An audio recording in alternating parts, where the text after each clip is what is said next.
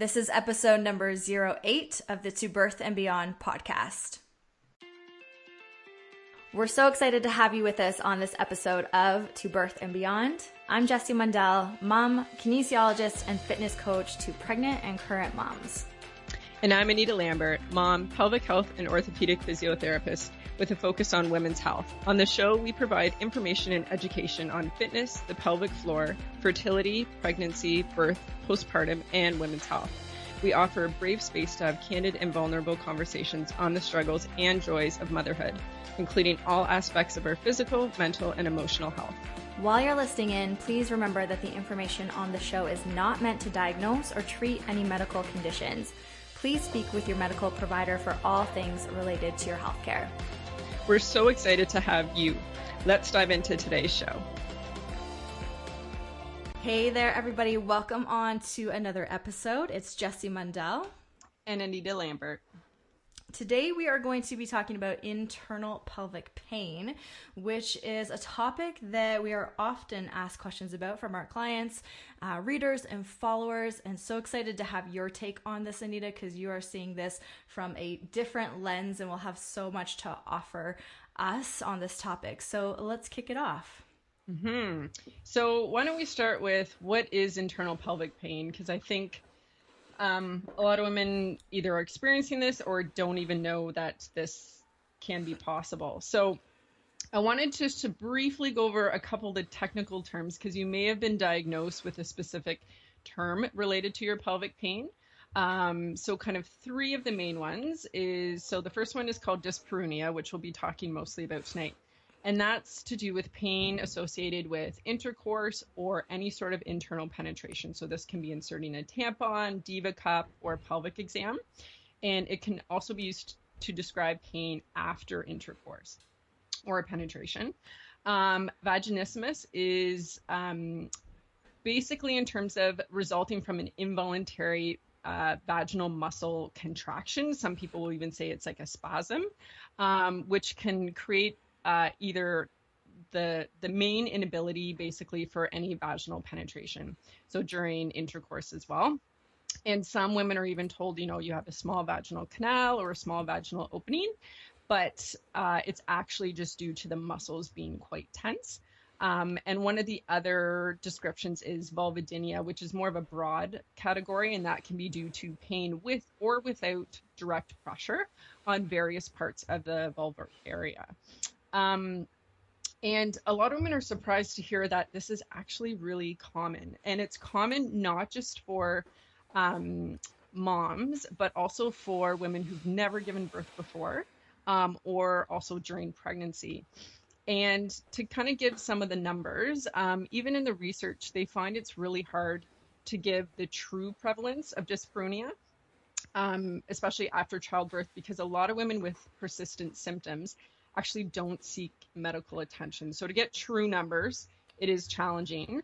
Some of the numbers that come up are for women at some point throughout their life, 8 to 22% will end up with this internal pelvic pain at some point. But specifically with childbirth, so some of the numbers are 17 to 23% continue to experience dyspareunia 3 months after birth, and 10 to 14% at 12 months. But another study actually had much higher numbers because they also included women who had experienced pelvic pain before giving birth. So they said 62% of women experience internal pelvic pain at the first 3 months postpartum and 31% still at 6 months. So basically we're saying this is really common and not talked about enough. So I'm curious, Jess, in terms of, because working as a pelvic physio, women specifically come to me with this issue. I'm wondering, as a fitness coach, do your clients talk to you about this, especially when you initially meet with them? Yes, absolutely. This is a conversation that does come up quite often, more so in the realm of postpartum issues in terms of their internal pelvic pain. But then once we start to talk about it further, it often is that they were having more chronic experiences with these symptoms during pregnancy. Pre-pregnancy tends to be extremely common with the populations that I work with as well. And then it's persisting postpartum, or it has gotten more intense postpartum. And I would say that that was really my experience postpartum too. So I was having some dyspareunia pre-pregnancy, and it was something that I wrote off for years, likely, if I think back on it. And then it seemed to subside once I started to learn more about the pelvic floor, the core, started to do some different self-treatments for it. Subsided during pregnancy as well, and then ramped back up again postpartum. And I think there were so many layers happening postpartum in terms of birth and mental health that it was like the perfect storm for these symptoms to come back again. So I'm excited to dive into all the layers of this in this episode, because it's not simply, for many people, it's not simply that there's just a pelvic floor muscle issue and that is why all your pain is occurring. Absolutely, it could be that simple, but in terms of postpartum health too, I think that there can be so many factors coming into play. I totally agree, and I'm glad you brought that up. Just that we'll definitely be talking about that, and I do talk about that with all of my clients who have pelvic pain. It's not just a muscle issue. There's so much more to it, and especially the fact that we do experience this pain with whether intercourse or internal penetration. There are a lot of layers to actually fully resolving this type of pain, but it definitely can be done. And I think that's the part that's hard when I first have clients come in who tell me that they've had this pain and they've either been referred by a healthcare provider or no one's told them pelvic physio can help, and they end up doing their own research and they end up coming in. And it's because they've been told, like, this is just kind of part of life, like whether you've had kids or not. It's just part of the deal and it'll go away eventually, or just relax. And I'm just like, oh, this is so not the information. And it's just perpetuating that pain cycle even more. So we're so excited to share this info because we want everyone listening to be empowered with this info, whether it's going to affect you if you have pelvic pain, or at least let your friends and family know they don't have to put up with this. Yes, absolutely. And I think just before we get into really talking about the pelvic floor, one thing that my clients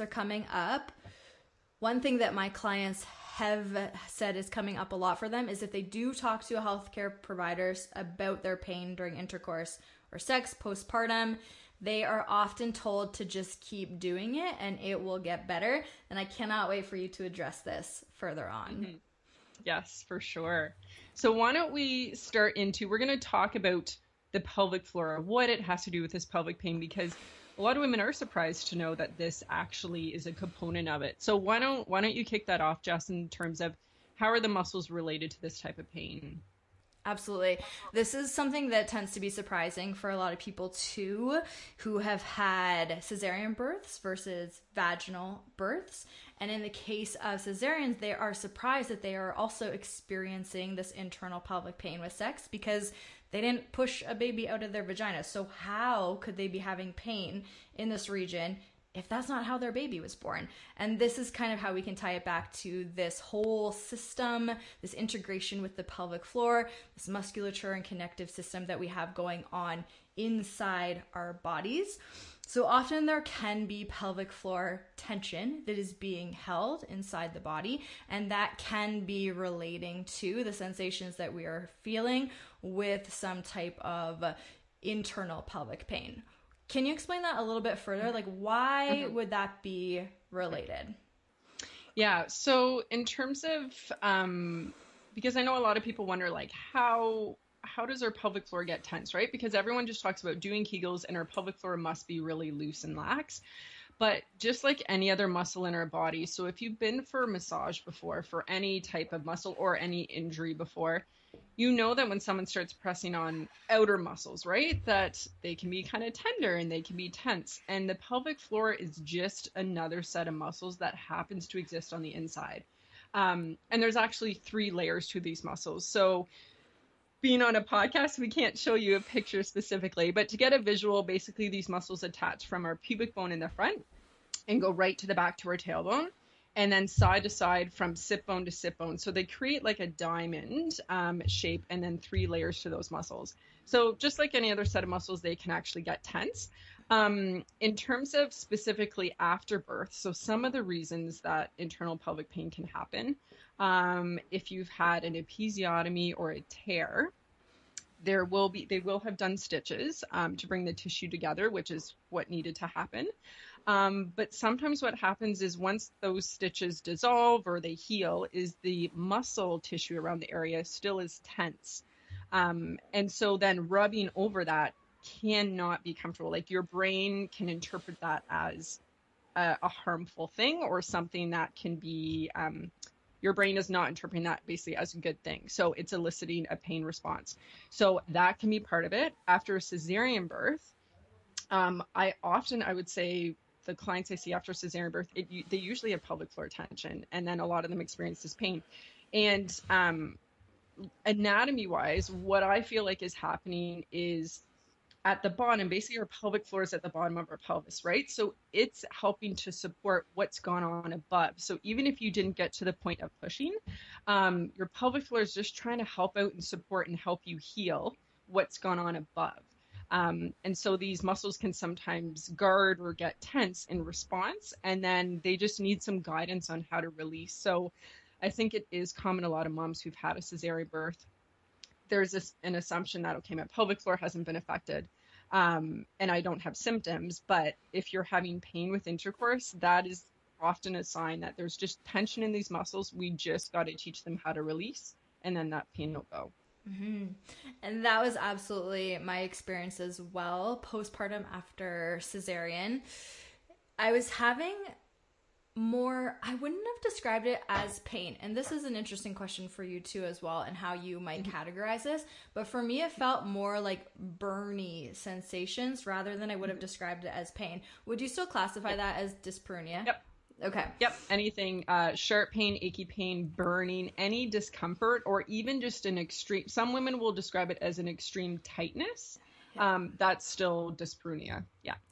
So pelvic floor physiotherapy was vital for me during those early first 3 months postpartum, and those sensations really decreased. And again, we'll get into more of the mental and emotional health aspects of it too, which was also necessary for me in terms of getting those sensations to chill out.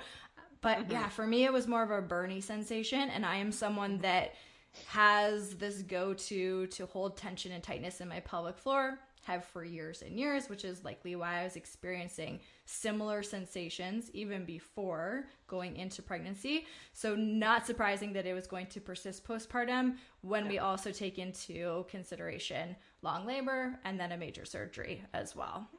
Mm-hmm. And I think that's a good point to bring up is, if someone hasn't, if you haven't had internal pelvic floor physio, or no one's assessed your pelvic floor internally before you gave birth, there's a possibility that tension was already there, as Jess is describing, right? And then it's just maintained after birth, and you may be feeling more of the pain after as well. So it could have actually been there before you even gave birth. And in terms of those who are listening in who have had vaginal births, did have tearing, episiotomy, what are you recommending for those moms postpartum to help in terms of their internal pelvic pain? Mm-hmm. So definitely, if you're able to see a pelvic floor physiotherapist, that can be super helpful because they'll be able to assess the muscles. But something to also keep in mind, and I always let clients know, but also other professionals who refer, is that we don't necessarily have to go internal day 1 or day 2, day 3, or ever. That even just from talking to you and finding out your symptoms, your history, whether you've given birth or not, we usually can tell if there's going to be tension in those muscles and can already teach you breathing strategies. And we'll talk a little bit more about the nervous system side. So learning how to relax the nervous system, which is going to help decrease stress, which decreases tension. So I would say that's the biggest part, is learning how to release and relax those muscles. The breath that I typically teach clients, it's actually the same one we've talked about in other episodes, is the flower bloom breath, because it releases tension in those muscles, which is what you want when you're in labor, but also to release those muscles. So we'll make sure to put that in the show notes. So even getting started on that and just understanding your breath and listening to this episode to understand all the different factors. But yeah, if it's possible to see a pelvic floor physio, it can just be so helpful to understand what's going on with your body. Plus, they're going to assess other muscles in your body that connect to your pelvis. So your inner thigh muscles, your glute muscles, your abdomen, all these areas. And if you've had a cesarean birth and you have a scar, the physiotherapist should be assessing your scar as well. And often, if there's still tension going on there, I'll be massaging there. I'll have the client massage there. So there's just a lot of physical factors involved. And most of them will be about tension, that we need to release tension in all these areas to help your pelvic floor. One more question specifically on the pelvic floor while we're here. Mm-hmm. What does it mean when someone is told that they have a small vaginal opening? Yes. So this, I've definitely heard this a number of times, a small vaginal opening or a small vaginal canal. And I think sometimes when clients, specifically with vaginismus, where it's the muscles are quite contracted, is sometimes it can be misdiagnosed for having a smaller canal, when really once we start getting to the root of why this is happening, because there can be a lot of different reasons, physical reasons and non-physical reasons why these muscles are tightening up, that once we get those muscles to release, then there's space again. So I think sometimes it's maybe an initial assumption, and not to say it can never happen, because there can be anatomical variations, just like anything else. But I think it's a lot more rare than what women are actually told. And I feel like we need to discuss one more thing in regards to this too, because it's something that I've heard multiple times from people, is this disgusting idea of the husband stitch that people are having done postpartum, or their healthcare provider will tell them that they did them a favor and stitched them up extra tight, or gave them this additional stitching to help tighten up the vagina. This is obviously maddening for so many reasons. Are you finding your clients are experiencing this ever? I would say I've not had clients distinctly tell me that this has happened to them. I don't know if it's happening to them, but it's not something they're aware of that is being done. So at least in my area, and even when I was working in Toronto, I know it can happen, but I didn't have any clients actually say that. But I do see it circulate a lot on social media. And I think maybe in different locations, possibly this is a lot more common. But I would totally agree with you that it's not acceptable and just not needed, and doing moms such a disservice. And there's just a lot of layers, again, to have to undo with that physically, mentally, and emotionally, through that experience, and then the experiences that come afterwards. So let's get into that, all these layers, the physical, mental, emotional, about how we go on to heal these symptoms, these sensations that we might be having. Where do we start? So when I first see a client, after we do their history, I do explain pelvic floor and core, and again, if they've had a cesarean birth or if they've had tearing, how physically that all relates. So what we've already covered. So they understand the muscles and how that relates to it. And teaching them about posture and breathing and how all of that can help. So how our diaphragm and pelvic floor work as a team, not only to strengthen, but also to release and relax. So understanding that, and how I said also the corresponding muscles, so other muscles in the body that relate, that there may be a lot of tension being held there, and different strategies that or habits, I guess, that we've created over the years. So some women end up noticing, we often get told, tuck our bum under, suck our belly in, lift our chest. And I joke with clients, I'm like, I'm actually asking you to do all of the opposite, because our pelvic floor and core actually doesn't appreciate any of those. I love the image of a balloon that Julie Wiebe uses often, in terms of your diaphragm on the top, pelvic floor on the bottom, transverse abdominis around the middle. If we squeeze the center of that balloon, pressure gets put up in our diaphragm, down on our pelvic floor, doesn't help us at all. And often with tucking our bum under, we end up clenching our glutes and essentially our pelvic floor, just like constantly. Or if women get told to Kegel all the time, all of these things can create this pelvic floor tension. So even just starting to unravel those habits can make big difference. And then also the pelvic floor side to it. So in terms of for pelvic floor assessment, when we are assessing, initially we explain to the client first, and I like to show them on the pelvic model what our pelvic floor muscles are, how the actual assessment works. And like I said, for some clients, we don't even go internal. We may not even be pressing around the outside, but for some, we're actually just palpating or pressing around the vulvar area. And there can be a lot of tenderness there.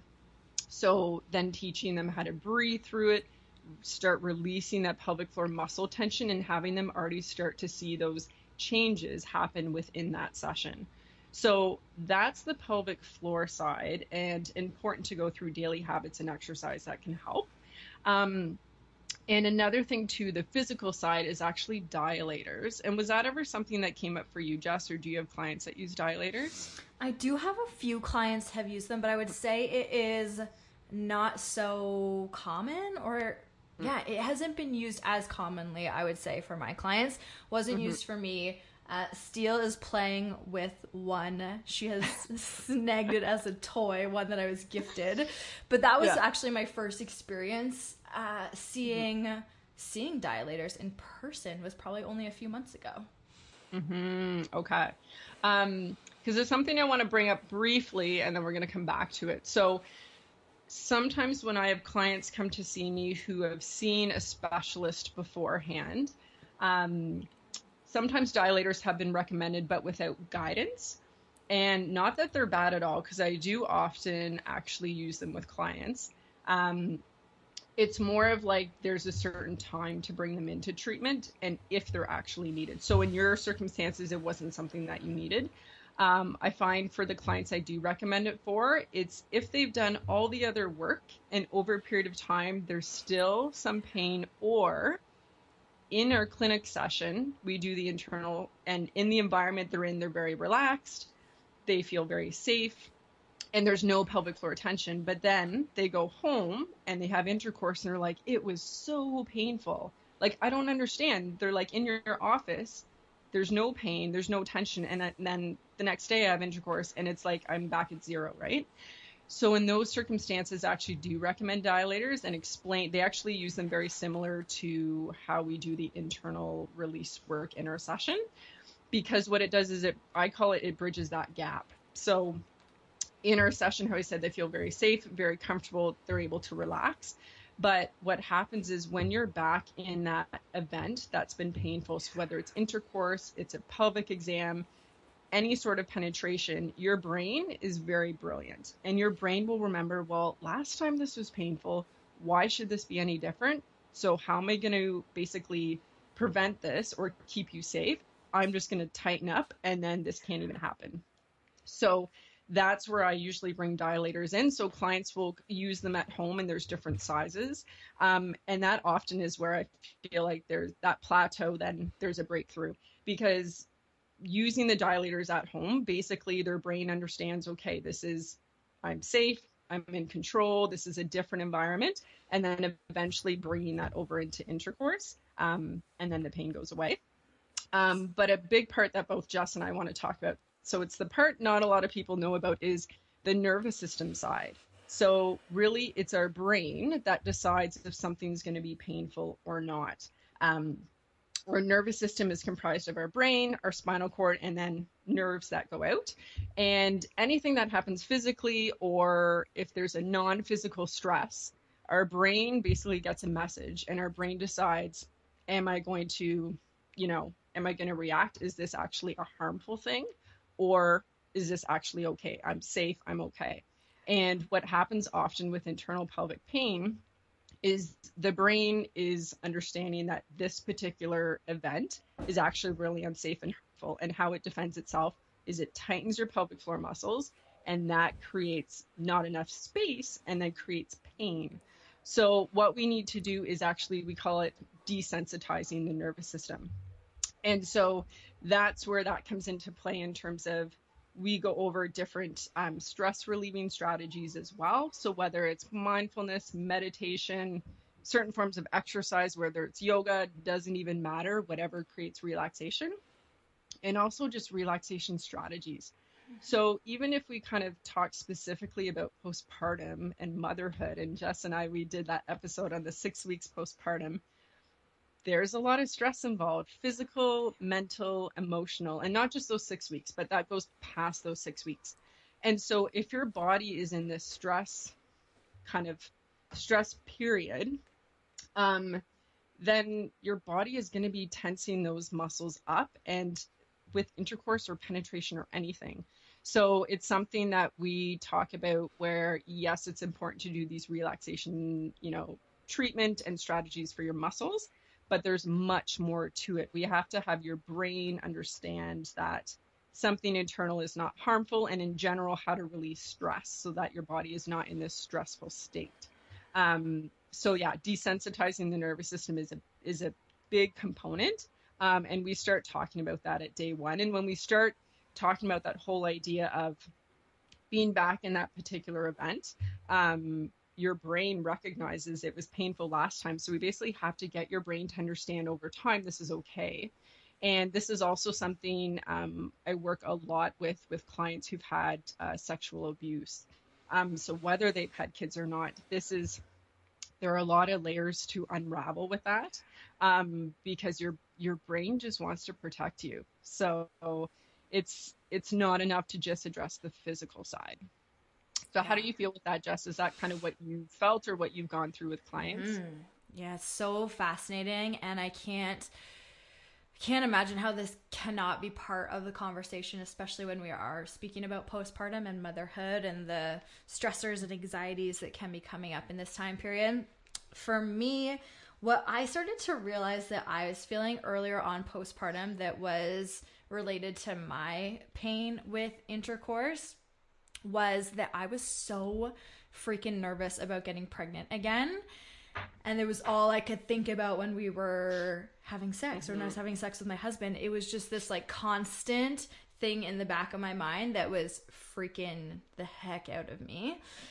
So that is it's just something to consider. What else is going on in your life, in your relationship, whatever the case might be?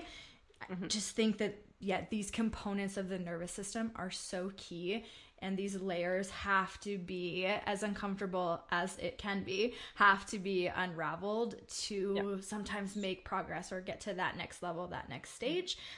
If you've been focusing just specifically on the pelvic floor and things are kind of stuck, absolutely there could be other stuff going on, other tools to try, but is there other stuff happening too? I think that's so key. And I know we're going to talk about this a little bit more in another episode when we talk about hormones postpartum. We're going to have a naturopath on to discuss this because the hormones can be part of it too. But I think we often, and I have this conversation pretty much daily with clients that they bring up with me, like, I'm postpartum, I don't really have a sex drive, like, I'm not interested right now, but my partner is. I kind of feel like I have to do it, and it's really painful. So if you kind of even think through that, there's so many stress layers with that too. Like, you're not really interested in doing it. You're doing it for someone else.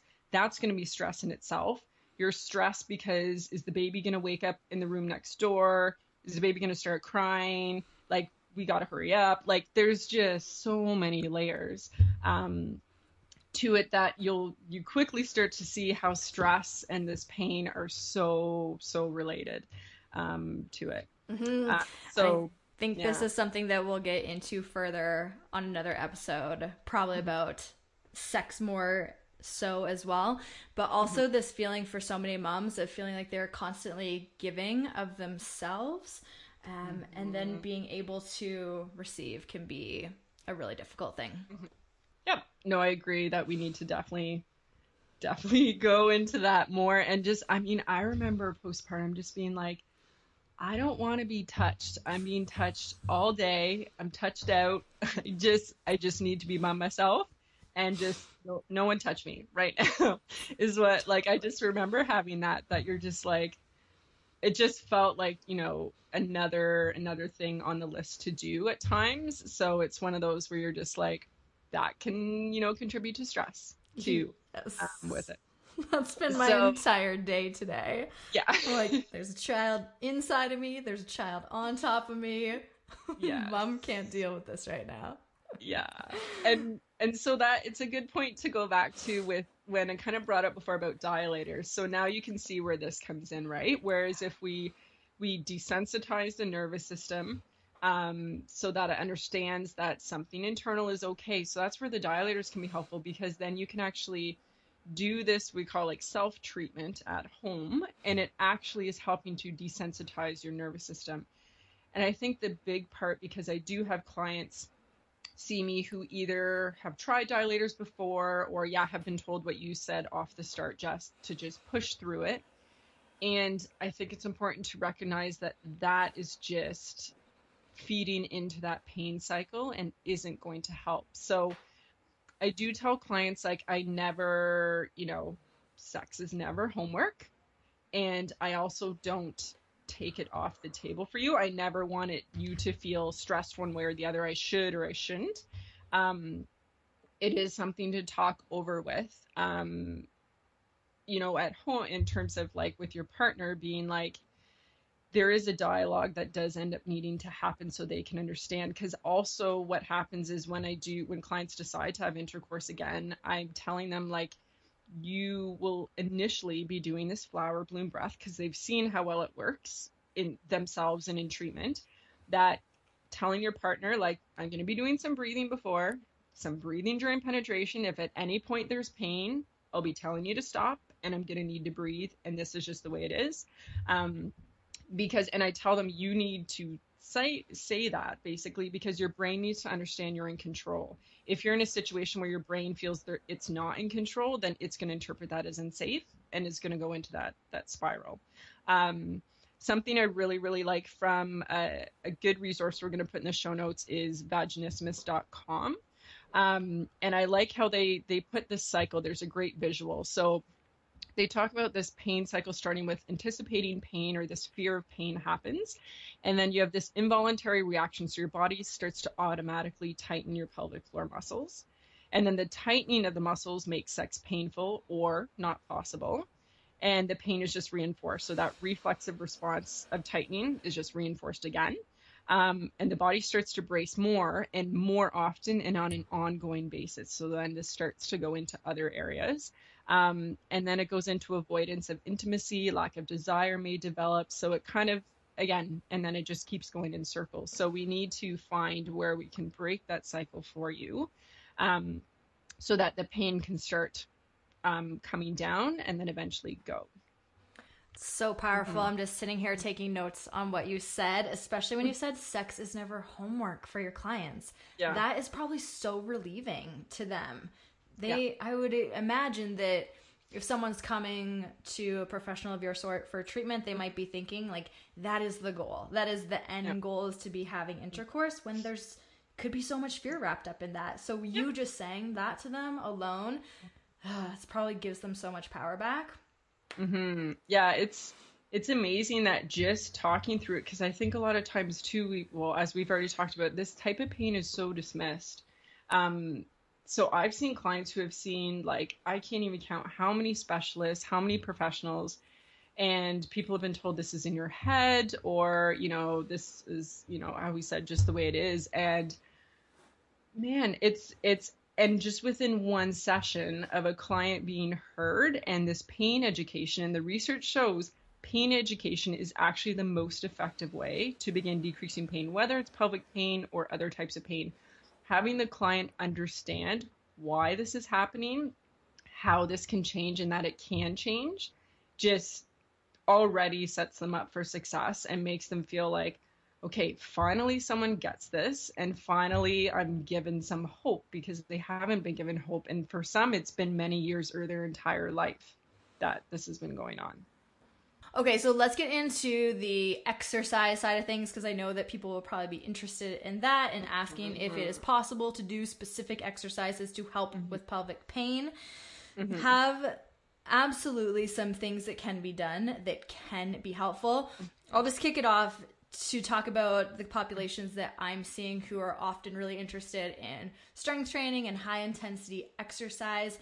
If this is the only type of exercise that you're doing, if you are having a lot of this type of load on your system, it is a stressor. And what we've been talking about the whole time is this influx of stress onto our body, onto our nervous system. So just considering if you could potentially add in some different modes of movement or non-movement type exercises as well, this might be helpful to start to chill things out a little bit for you. And I think that's a really good point too, because anyone can experience this pain. So if it's someone who, is used to a lot of strength training and high intensity, I think that's a big thing we talk about in our sessions, is just like any of the other episodes we talked about, someone shouldn't be saying, okay, you have to absolutely stop everything that you love doing. And that's always where I start with clients, even my pelvic pain clients, that I say, okay, so can we balance things out a little bit more? Can we bring a lot of this release work in while you're still doing strength training? And let's see how your body responds. And as they start to see the positive benefits of the release work, they often start making a decision of saying like, okay, if I modify my strength training, at least temporarily, get on top of this pain, get this pain to go, and then I know how to manage this myself if it starts to ramp up again at another point, when I start getting more intense again. So I think that's just really important, because I always want women to know that if you're going to go see a pelvic floor physio, you shouldn't be afraid to go to see one because you're concerned it's going to be painful, because as I said, pain should never be pushed into, especially if you're seeing a pelvic physio. We are very knowledgeable in that, and that should never be happening. But also for someone to take away everything that you enjoy doing also doesn't really help with stress either. That can be stress in itself. So, starting out with balancing things out, but also sometimes clients, like once they hear the education and hear how it's helpful, they make the decision themselves to be like, you know what, I'm just going to put this on hold for now. Let me just fully focus on releasing this. It's going to release a lot faster, and then I'll get back to that. So I think it's important to put it in your court, kind of how you want to do this once you get all the information. So another form of exercise that can actually be quite helpful is various types of yoga, and in particular yin yoga and restorative yoga, because its focus is on the breath, although every type of yoga is based on the breath. But these types are more about lengthening. Yin, you end up holding poses for a long period of time. So it's a lot about lengthening the muscles, letting go. And it can be quite helpful. So I have some clients who, are intuitively already doing this, which is fantastic.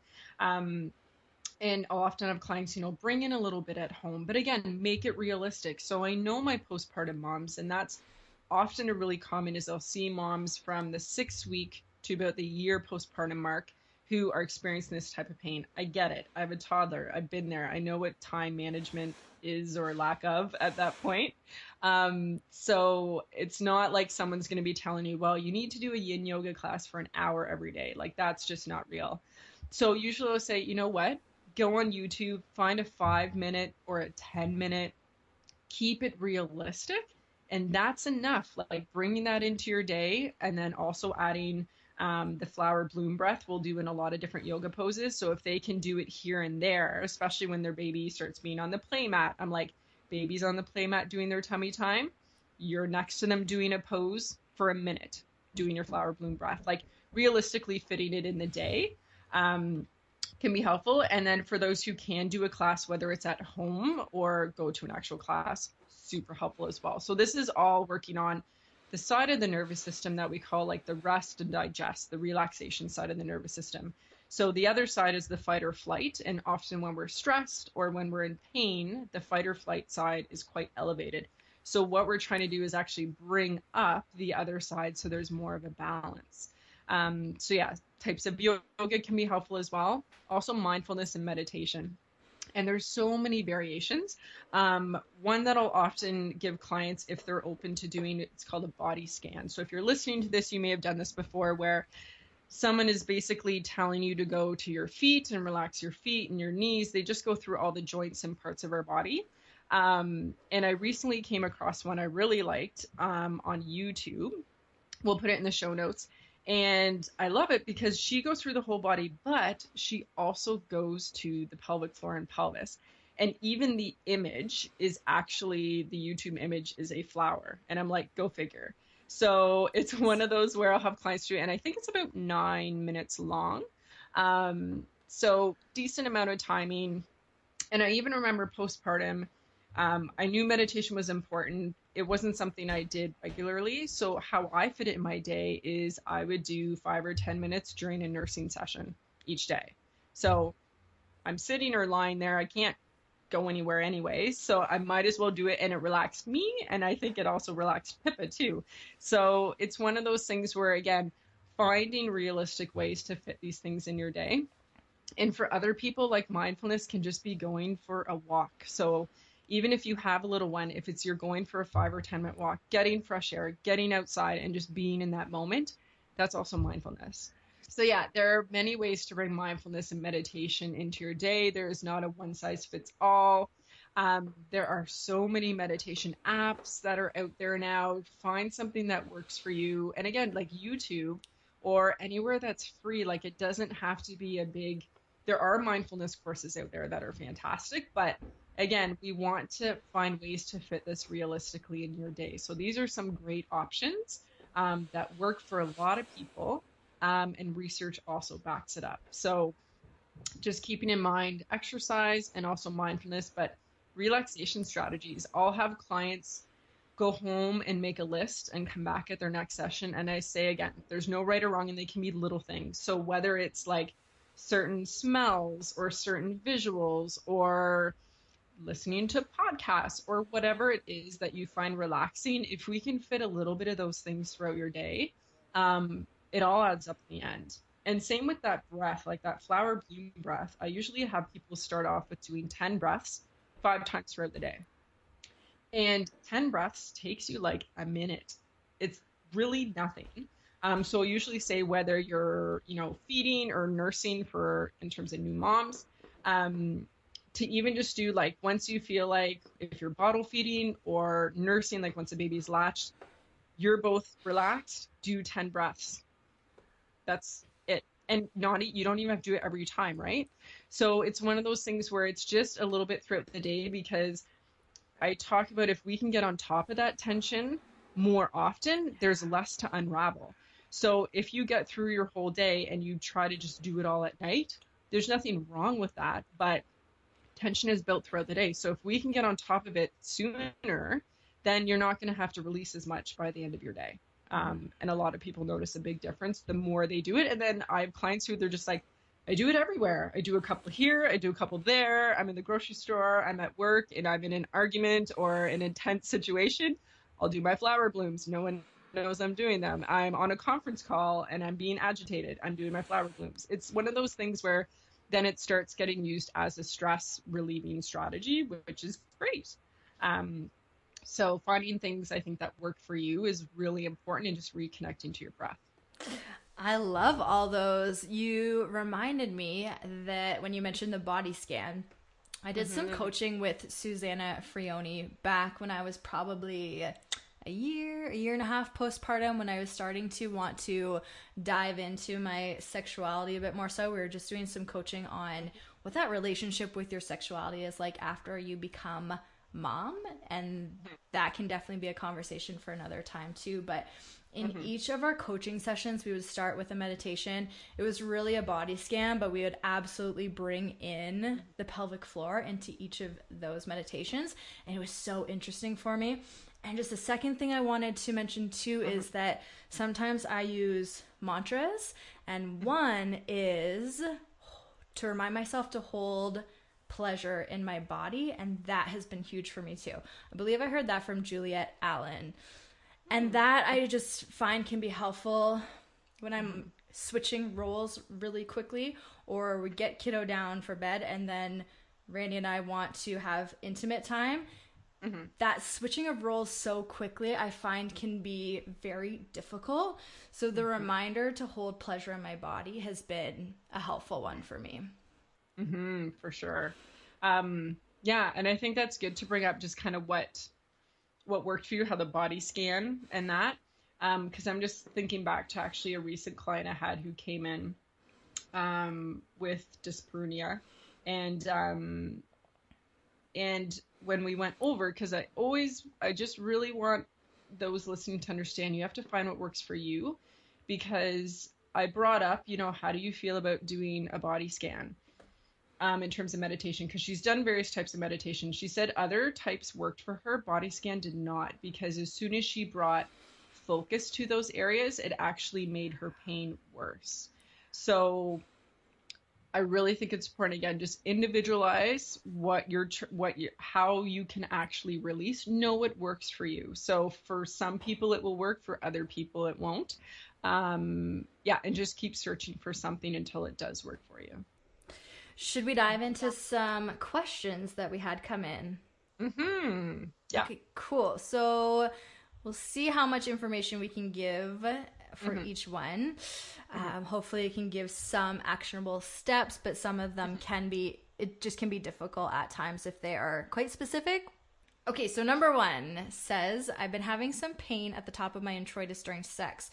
I have to use a ton of lube or there's so much discomfort. Why would this be? I'm 6 months postpartum and had a labial tear during birth. So this goes back to what we talked about. It definitely, pelvic floor tension can be a big part of this. So the pelvic floor we often think is just at the bottom, or if you picture our vaginal opening, you picture a clock, we picture it's just at like 6 o'clock, but it actually goes to the top as well. So it all goes around it. It comes up and attaches behind our pubic bone. So definitely that specific area, it's not uncommon that can actually be painful, and it's just part of our pelvic floor. So having that area, learning how to release that area, possibly some manual work on that area, even over where you had your tear, could be very helpful. And then also all of the relaxation and nervous system strategies that we talked about. Second question, and we've kind of covered this, but I think it will just be good reminders for people to hear. This one says, I'm a little over 4 months postpartum. We have only had sex twice because 1, babies, and 2, even with lube and foreplay, sex is hurting. I had a C-section. What gives, and will this pass, or should I see someone? I was surprised this would happen after having a C-section. Now that baby is sleeping in their own room and we will have a sex life again, will the sheer act of just doing it more help?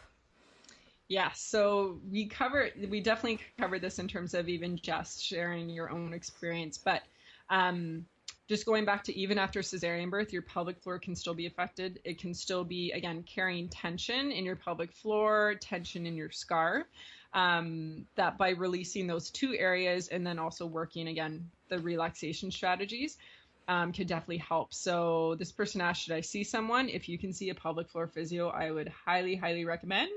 And then you can get this pain resolved. And number 3, this person is specifically asking about postpartum, they say, with internal scar tissue from tearing. Does it eventually go away and break down, or is there something that can be done for it? I feel like each time we have sex, it slowly gets a little better, but initially it was super painful and felt like there was all sorts of tight spots and bumps he was running into. My pelvic floor physio mostly worked on relaxing, which definitely helped, but these little tight spots, I'm guessing, are scar tissue? So scar tissue, I'd say, kind of in the physio world, is a bit of a hot topic, and debated if we should actually be calling it scar tissue. And so I tend to call it muscle tension, which can often exist in areas where there has been a scar. So I'm really glad this person saw a pelvic floor physio and that it did help. And it just may mean that there's a few more spots that some manual work needs to be done. So whether the therapist, but also it's important if the client, if this person can actually reach these areas, to do a bit of that self-work. So similar to what we talked about with the dilators, it may just mean that you actually releasing those spots if they're reachable, and that you can do it not being tense, can again help your nervous system release around that area. and potentially dilators if that's needed as well. And yeah, definitely in terms of there could be tension in those particular spots, but I've definitely had clients have that happen before. And I think just hearing again that it's not necessarily scar tissue, and for your brain to understand that going over those areas is actually okay, that in itself can actually make a big difference too. So her physio may have talked about that, may have not, I'm not sure. But perhaps bringing in that nervous system side we've talked about, and a bit more manual release could actually make that go away. So just to go over what we covered today in this episode. So we went over what is internal pelvic pain and some of the specific names related to pelvic pain. What does the pelvic floor have to do with it? How to heal this type of pain, and as well certain exercises and strategies that can help resolve this pain. I'm so excited about our next episode where we will be talking about our personal experiences with juggling work life and mom life. We have different setups, so I'm excited to talk about that too. We can give some insight on how we actually work and how we actually mom in our day-to-day worlds. So can we really have it all? Does balance even exist? We will catch you next time talking about all of that. We hope you enjoyed listening to this episode of the To Birth and Beyond podcast. You can find any links or resources we discussed in the show notes at tobirthandbeyond.com. And if you enjoyed today's show, we would love for you to leave us a review on iTunes and subscribe to the To Birth and Beyond podcast in iTunes or Stitcher.